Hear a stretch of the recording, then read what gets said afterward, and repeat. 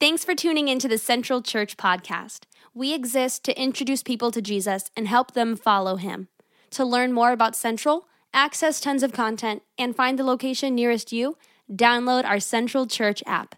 But for now, we hope you enjoy this message, and we're so glad you could join us today.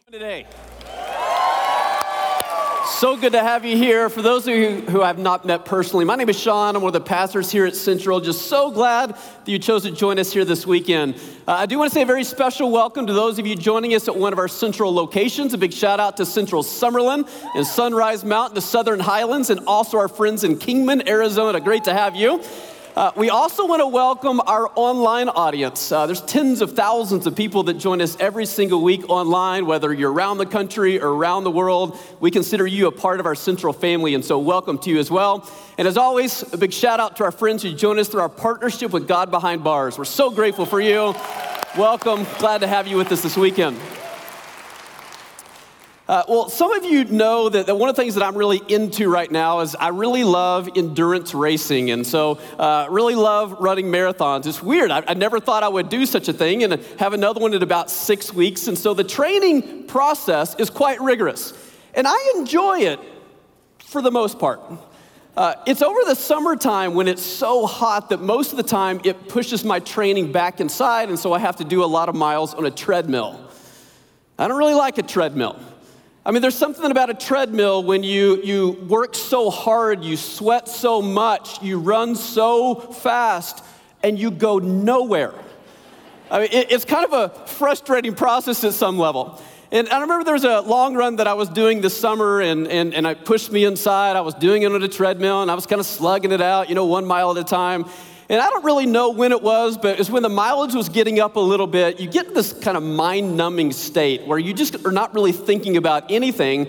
And I'm not really sure what happened. I think what happened is instead of running on the belt, I kind of drifted a little bit. I caught the side part that doesn't move for you. And somehow that tripped me up. And again, I think that's what happened, but I tripped myself, and I went flying off the back of the treadmill. Now, I'm at the local gym, right? And so I'm flying off the back, and there's all kinds of people around. So what do you do in the moment? Well, I picked myself up. I started stretching, like that was intentional. That's what I meant to do. I don't think anybody was buying it, right? But there's kind of something about that, like the treadmill. I just kind of have a love-hate relationship with the treadmill. Because again, you work so hard, you run so fast, you sweat so much, and you just go nowhere. Maybe except for the Hall of Shame. That's the only place that I go. But you kind of think about that illustration of a treadmill. I think that so many times in life, we do the same things. We're journeying through life. We're working so hard. We're slugging it out. It feels like we're running so fast, but we do everything that we do just to maintain the status quo. It almost feels like we're running so hard, but we're not really going anywhere. And that's why this series has been so incredibly important for us as a church. I think that Pastor Judd has done a masterful job with the series, really, over the past 3 weeks. And he's done a great job kind of walking us through this paradigm. And this is a very simple paradigm, but kind of this 3-step process that we can get off the treadmill of life. We can get intentional with what we're doing. We can be on purpose. And if we do so, we believe it will change who we are as a church. It will change who we are as individuals, that we will be better as a church, better as individuals, more impactful in this world if we get on purpose about these things. And so in week 1, he talked about what it meant to just simply take the intentional choice of attending the weekend in order for us to experience God. In week 2, we looked at what it looks like to invite a friend in order to share hope. Week 3, Judd did a great job talking about taking a next step that's all about us following Jesus. And today in week 4, we're going to wrap up this series and talk about what it means to give generously to rescue others. And again, these 4 different steps, very intentional steps, if we're intentional about it, very consistent about it, do it on purpose, I think that we'll see some amazing things that God will do in our church, in our lives, ultimately through us in a difference-making way in our world. And so again, today as we wrap up this series, we're going to talk about what it means to give generously to rescue others. Now, I know as I say that out loud, some of us are already getting nervous, right? Because, money talks in church. Sometimes that makes us a little bit nervous. But hang with me.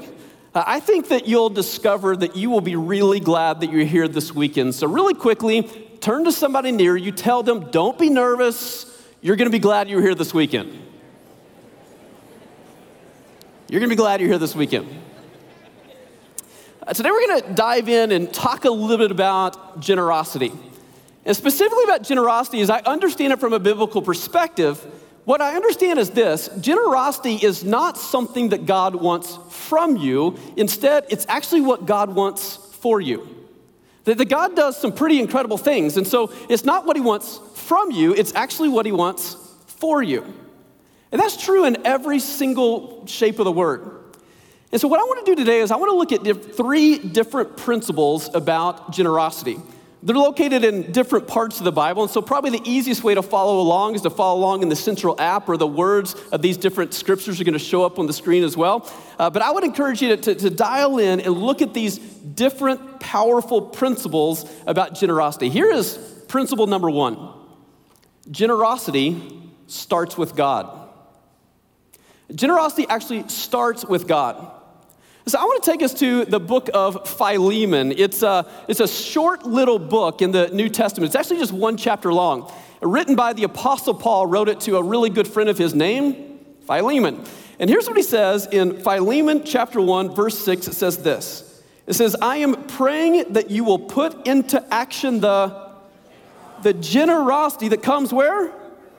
From your faith, as you understand and experience all the good things we have in Christ. Did you see where generosity comes from? As Paul says it, he says, generosity actually comes from your faith. In other words, generosity starts with God. Fundamentally, who God is. God is a generous God. It's at the core of his being. It's the essence of his character. That's what's true about God. God is a generous God. And he's generous in so many different ways. One of the words that is used to describe generosity in Scripture is probably best illustrated in this way. One of the words for generosity that's translated generosity has the idea of like fully saturated, like full saturation. It's not like that if you see this as our life and you see this as God's generosity, that you kind of like dip your toe in a little bit. That's not generosity. It's not like when you are trying to test the temperature of a pool and you dip your toe in the pool and you're like, ooh, that's quite warm, Generosity is not dipping your toe in the pool. Generosity is when you take a plunge in the deep end. That's kind of what it looks like. And so when you think about generosity in God's economy, God is a generous God. It's the core of his being. And what God wants to do is he wants to saturate our life with his goodness so that our life begins to overflow with God's goodness. That's kind of who he is. He desires to saturate our life in such a way that his goodness becomes so overflowing in our lives that it begins to pour into the lives of other people. I should have tested this illustration. Apparently, generosity is also very messy. But this is a picture of what God desires to happen in our life. What's true about God is he's a radically generous God, that when it comes to God's love, he doesn't just give you a little bit of his love. God wants to saturate your life with his radical love. When it comes to God's grace, he doesn't want to just give you a little bit of grace. God wants to saturate your life with his grace. When it comes to God's forgiveness, God doesn't want to just offer you conditional forgiveness for the small stuff, like if you've done the big stuff, God's out. No. It says that God's a generous God, even when it comes to his forgiveness, that there's nothing in all the world that we've ever done that's outside the parameters of what God is able and willing to forgive. God's forgiveness is generous. It's overwhelming. It saturates our life. Here's what's true about God. Before God ever asks us to give anything, God asks us to receive. To receive is generosity. It's a really important thing, and let me maybe specifically talk to those of us maybe who are not yet followers of Jesus. If you're not yet a follower of Jesus, I want you to know first and foremost, we're just so excited that you're here with us this weekend. Central is an amazing place. It's a pretty safe place for you to kind of kick the tires of faith, ask hard questions. We're not afraid of those things. We're just grateful that you're here. We're grateful that you're journeying with us. And again, this is a really safe place to work out your faith. And sometimes, again, when it comes to, money talks around church, if you're not a follower of Jesus, we can get, quite resistant to the conversation because it feels like somebody just wants something from me. that somebody's trying to get something from me. And sometimes that can create a barrier in our heart between us and other people. Sometimes it can create a barrier between us and the church. Sometimes it can even create a barrier between us and God. And so let me dispel any kind of myths that surround that. Let me be as crystal clear as I know how. God is not wanting something from you. God wants something for you. And maybe today, that's the next step that you consider in your own journey. Not that you ever give anything, but today's the day that you receive everything. Today's the day that you receive God's overwhelming love for you. Maybe today's the day that you receive God's amazing grace for you. Maybe today's the day that you receive God's forgiveness. It's a chance to receive joy like you've never experienced it before, a chance to receive eternal life, a chance to receive a new hope, a new chance, a new beginning, a new purpose. There's so much to receive from God. He's a generous God. He wants to saturate your life. He wants it to overflow, His goodness to overflow in your journey. Always understand this principle. Generosity doesn't start with us. It starts with God. And before we ever give, we have to learn to receive. And receive His goodness in our lives. That's the first principle. Generosity starts with God. Here's the second principle that becomes, really important for us. That generosity will transform your heart. Generosity transforms hearts. I want to take us back to the exact same verse we read earlier in the book of Philemon, chapter 1, verse 6. I'm just going to highlight different words on the screen, so help me out with those highlighted words. It says this. It says, I am praying that you will put into action the generosity that comes from your faith as you understand and experience all the good things we have in Christ. And so here's what Paul's saying. He recognizes, hey, generosity, it comes from your faith. It all starts with God. But once you recognize that generosity is at the core of who God is, it's the essence of His being. He can't help it. It's just a part of His character. So when we commit our lives to following Him, our desire is to reflect the character of God the best way we know how. And so when we understand that's who He is, we aspire to be people that's what we want to be as well. And so what Paul says is because we receive that from God, he commissions us, he says, to put into action. And then notice what the action will do. It says so that we will experience the good things of Christ. There's something about giving that allows us to experience God's goodness, maybe in a really, really unique way. I find with most people that I interact with, there's really two different postures people take when it comes to their resources. And I would say it's the difference between living with an open hand and living with a closed fist. And you probably know what I'm talking about when I say those things. Living with an open hand means that I just recognize that everything really comes from God, and I'm just simply a steward of what He entrusts me with, and I'm willing to share with all those around me, particularly those in need. Those who live with a closed fist say everything that I have is mine. And they'll do everything they possibly can to protect what they have, that nobody else takes it from them. There's a very different posture between living open-handed and living with a closed fist. It reminds me of a couple of weeks ago. I was hanging out with my two sons. I feel like my wife has been a rock star all summer long. Rock star moms, maybe you know one, give them a high five. They're amazing people, right? And so my wife had been a rock star mom all summer long, and I kind of felt like she just needed a little bit of me time to herself. And so I said, you know what, I'm going to take the boys all day. We're just going to go do fun stuff all day, and that way you just have the margin to do whatever you like to do. And so me and the boys, we had some fun. We went to the driving range and tried to hit some golf balls as far as we possibly could. We went to the park for a little while. We went fishing for a little while. But then kind of as the day was wrapping up, I looked at my kids and I said, how about this? You guys want some ice cream? And have you ever met a young person that's ever said, no, I don't want any ice cream? They're like, yeah, Dad, let's go.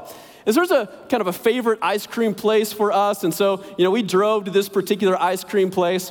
Now, I'm trying to do my best to watch my sugar intake. So I had the great idea that I would order my kids a little bit extra, and then I would just eat off of theirs. I thought that was a great idea. And so Levi ordered this chocolate ice cream with all kinds of stuff mixed in. Now, I'm not really much of a chocolate ice cream fan, and so Levi was smart. He created one that Dad didn't want. I didn't want to have anything to do with his ice cream. Now, Austin ordered this vanilla ice cream that was mixed in with some cinnamon cookie dough.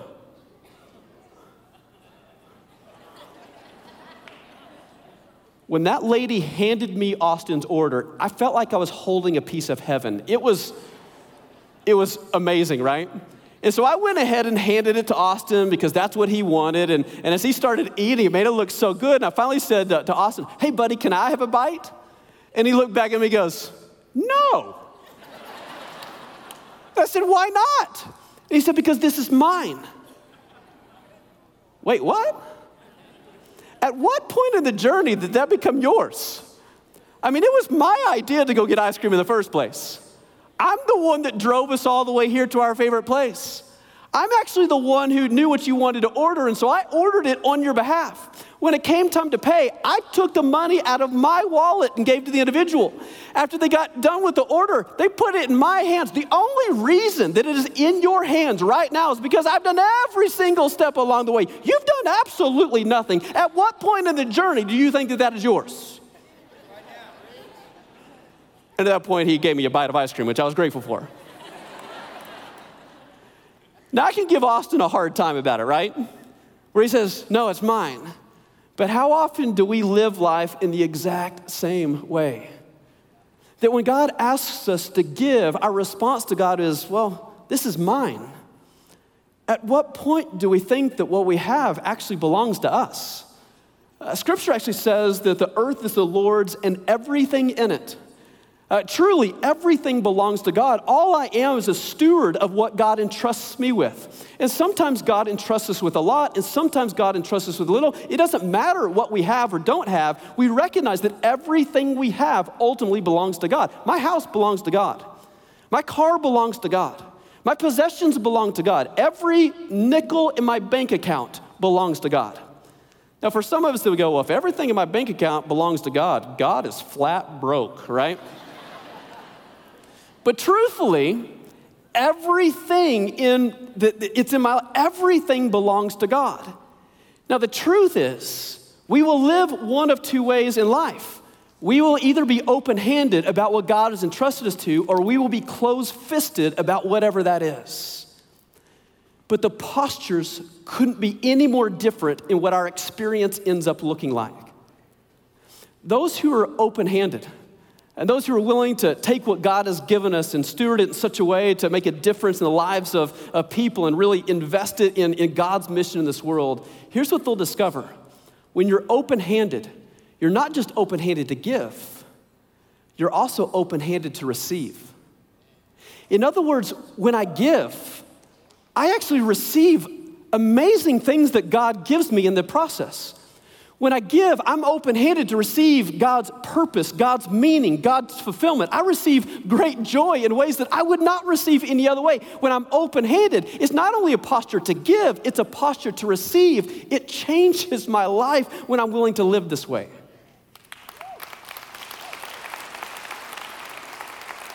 And the challenge of living with a closed fist is when I close my fist, not only is this not a posture to give, it also puts me in a posture where I'm not able to receive the good things that God wants to give me in life. I mean, you kind of think about it. If you were to hold a ball right now and you to throw it at me and say, "Hey, bro, catch it with your right hand," I couldn't do it. I couldn't receive it. And the challenge is, when we live life like this, we might have more material things, but we miss out on what actually matters most in life. I've never met anyone who lives life like this that actually had true joy in life. I've never met anybody who lives like this that had any true sense of purpose and meaning in their life. I've seen a lot of people who live life like this who have broken relationships because this posture creates a lot of distrust in people's journeys. From the outside looking in, people might feel like they've got everything, but internally, the experience is they've got nothing. So Paul says, put into action that generosity that comes from your faith. Because when you put into action, you actually receive so many good things that God wants to pour into your life. Here's what I believe really more than anything else. Let me take it one step further. Whatever you hold on to most will have a hold of you. Whatever you hold on to most in life will actually hold on to you. If I hold on to a substance the most, that substance will take a hold of my life. If I hold on to success the most, that drive for success will consume me, and sometimes it can actually unwire me. If I hold on to my possessions the most, they will consume me. They will have a hold on me. And whatever I hold back from God will hold me back. But when I'm willing to open my hands to God, what ends up happening is I not only open my hands to God, I open my heart to God as well. You see, generosity, when it's exercised in the right way, it actually is about our own personal transformation. God does amazing things in our lives and our journey. In many ways, I would say that generosity, it turbocharges our spiritual growth. It helps us become who God has created us to be. It matures our faith. It matures our life. It builds our character. It gives us great joy. It gives us great purpose. When you're open-handed to give, you receive more than you ever give away. You will never outgive God. You'll never outgive God. And so that's what's true about generosity, that generosity starts with God, that generosity truly can transform our hearts. And here's the last principle, that generosity fuels the mission. Specifically, generosity fuels God's mission in the world. Let me take you to a different part of the Bible. This is in the book of Proverbs. Proverbs is a fascinating book, and for the most part, you read Proverbs and you think, that is so true. Except for this proverb. And I remember reading it for the first time, and I'm like, that is so not true. Let me tell you what it says. Help me out with the highlighted word. It says this. It says, the whole city celebrates when the godly succeed. No, they don't. Right? When it comes to somebody else's success, how well do we do celebrating the success of somebody else? Maybe you're a better human being than I am, but many times I have a hard time celebrating the success of other people. So, for example, we're about to head into football season. I love football season. And imagine your team just gets beat by the rival. I feel a lot of things in those moments, but one of the things that I don't feel is celebrating my rival's success. It's not in me, right? Instead, I'm mad, I'm angry, I'm mad at the refs for that terrible call that cost my team, whatever, right? I feel a lot of things, but celebration for somebody else's success is not one of those things.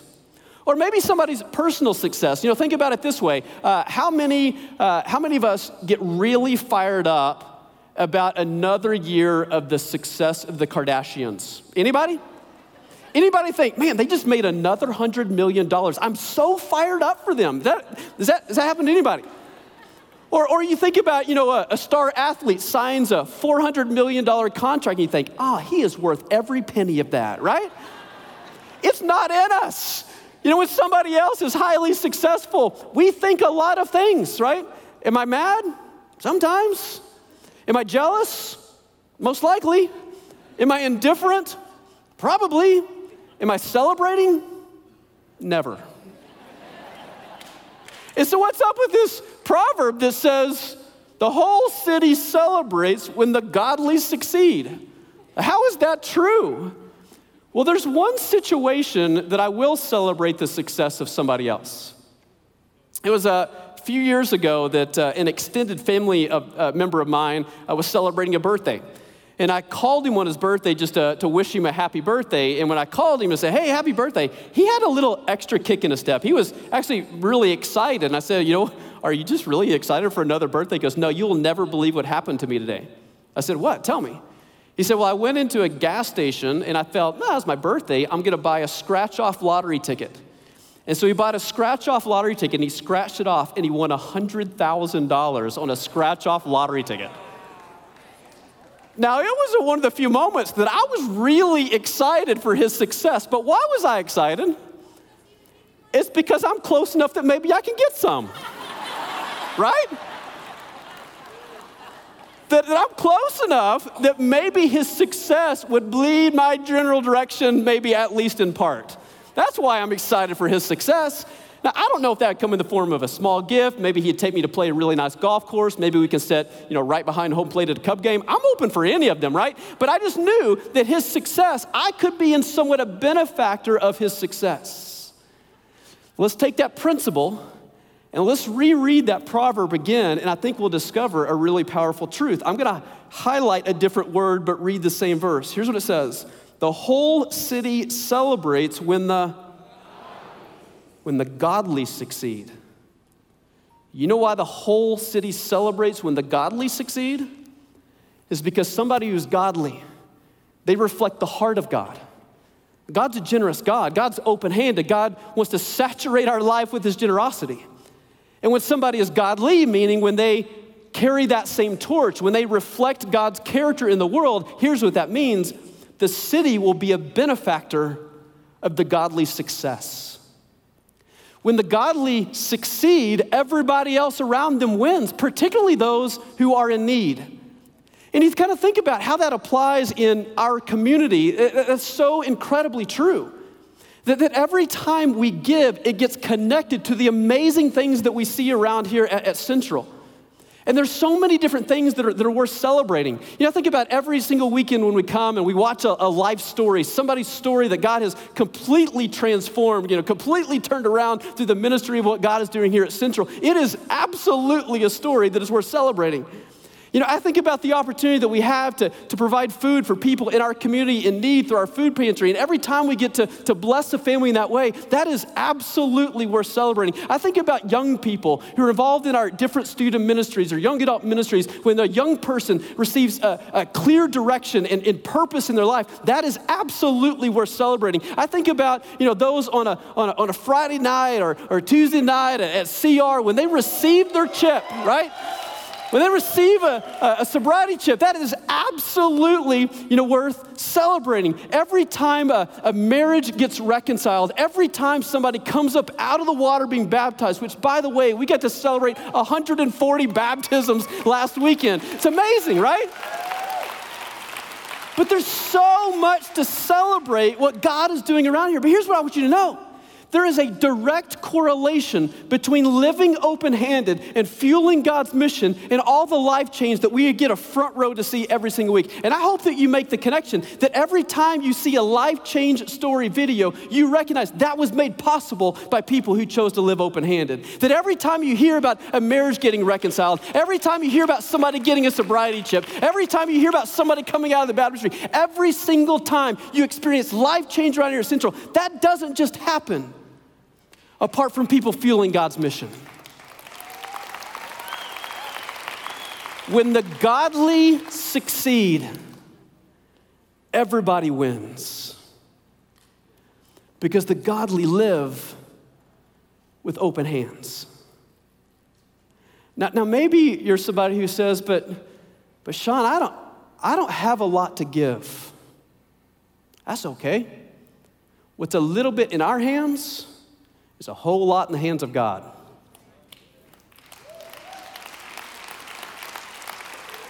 What's a little bit in our hands, when placed in the hands of God, miraculous things happen. It's always been true. Again, you can trace it all the way back in Scripture. You think about stories that Jesus told of a widow who didn't have a lot, who just gave a couple simple coins. And here we are hundreds of years later still telling her story because her act of generosity wrote her name in the eternal story of God. You think about a boy who happened to be at a place where Jesus' disciples were, and there's a whole crowd of people, some 5,000 people that were hungry. And this simple boy, he just had a couple loaves of bread, he had a few fish, and it was very little, but he put it in the hands of God. And God did the miraculous. You think about a guy by the name of Joseph of Arimathea. We would never know who this guy is, except after Jesus' passing, he generously gave a tomb for him to reside. And his story is a part of the eternal story of God. That's not just about what happened in the Bible. That happens every single day when you and I live open-handed. When we take what God has entrusted to us and we're willing to fuel God's mission with it, your name, my name, gets written in the eternal story of God.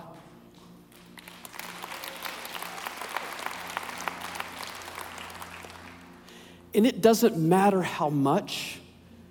It's not about a percentage. It's about our participation. That we're willing to allow God to use us in a difference-making way, and we're gonna do it on purpose. We're gonna be intentional. We're gonna be consistent. We're gonna allow our God to do amazing things in and through our life. So let me challenge us a little bit this weekend. Let me maybe make 3 different challenges. I want to encourage you, wherever you're at in your journey, just simply take a next step. And maybe for some of us, as we walked in, as I talked about it a little bit earlier, your next step has nothing to do with what you give. Your next step is what you receive. If you've never received God's amazing love, His grace, His mercy, His forgiveness, His second chance He wants to extend to you, His new beginning, His new life, His eternal life that He gives to you, maybe God brought you here not to give a single thing, but to receive everything. And if that's your next step, I want to encourage you to take that step today. And maybe I can encourage you in this way. Will we all just simply, even physically, take a posture that we just are open-handed, literally in this moment? Everybody right here in this room, just go ahead and open your hands. Everybody watching at one of our central locations, watching online, if you're joining us through our partnership with God Behind Bars, right here. For some of us, God's just simply asking us to receive, and we're going to be open-handed to receive that. For others of us, we've received that from God. And now we want to put into action what God has saturated our life with. And there's a few ways we can take that step, even here this weekend. And so if you're willing to be open-handed, one of the kind of introductory ways that we've created around here is what we call becoming a generosity rock star. And there's a lot of ways to become a generosity rock star. We define that as somebody who's willing to give $20 a week, recurring online. It's just a way to be consistent, a way to be intentional, a way to fuel God's mission. And if you've not done that, we would encourage you, join the almost 1,500 people at Central that we call generosity rock stars.